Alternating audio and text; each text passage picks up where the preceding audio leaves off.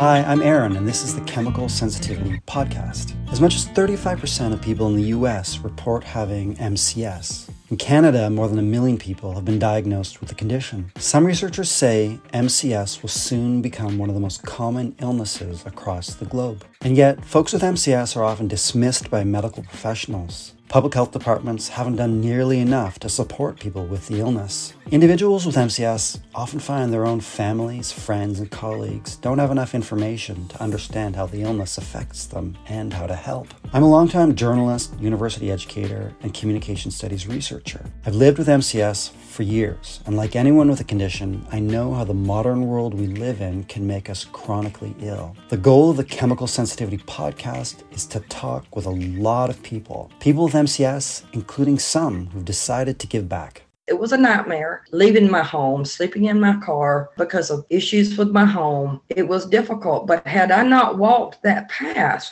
even though I'm a very caring, compassionate person, I could never understand what another person was going through. There'll be deep dives with scientists zeroing in on what causes people to develop chemical sensitivity, who are calling on industry and educational institutions to limit the harms of everyday toxins. Most graduates of chemistry departments may never get even a single course in how to engineer chemicals that are not harmful to the environment and to public health. You'll hear from people with MCS who know firsthand about how the illness can make romantic relationships, even finding furniture, sometimes a little complicated. She picked out beautiful coloring and got this recliner shipped all the way from, I think, Sweden or Norway. And it arrived and I couldn't be in the same room with it. You'll hear from parents adapting to the challenges of raising children with MCS. If we can't take her outside, if she can't be around people that have fragrances on, how is she going to go to school? How is she going to have friends? How is she going to do the things that she wants in life? And it just kind of shocks me. I'll speak with researchers who study the connection between everyday chemicals and the wider environmental crisis we're facing. These substances are hurting people. It needs to be an ethical issue, and we need to think about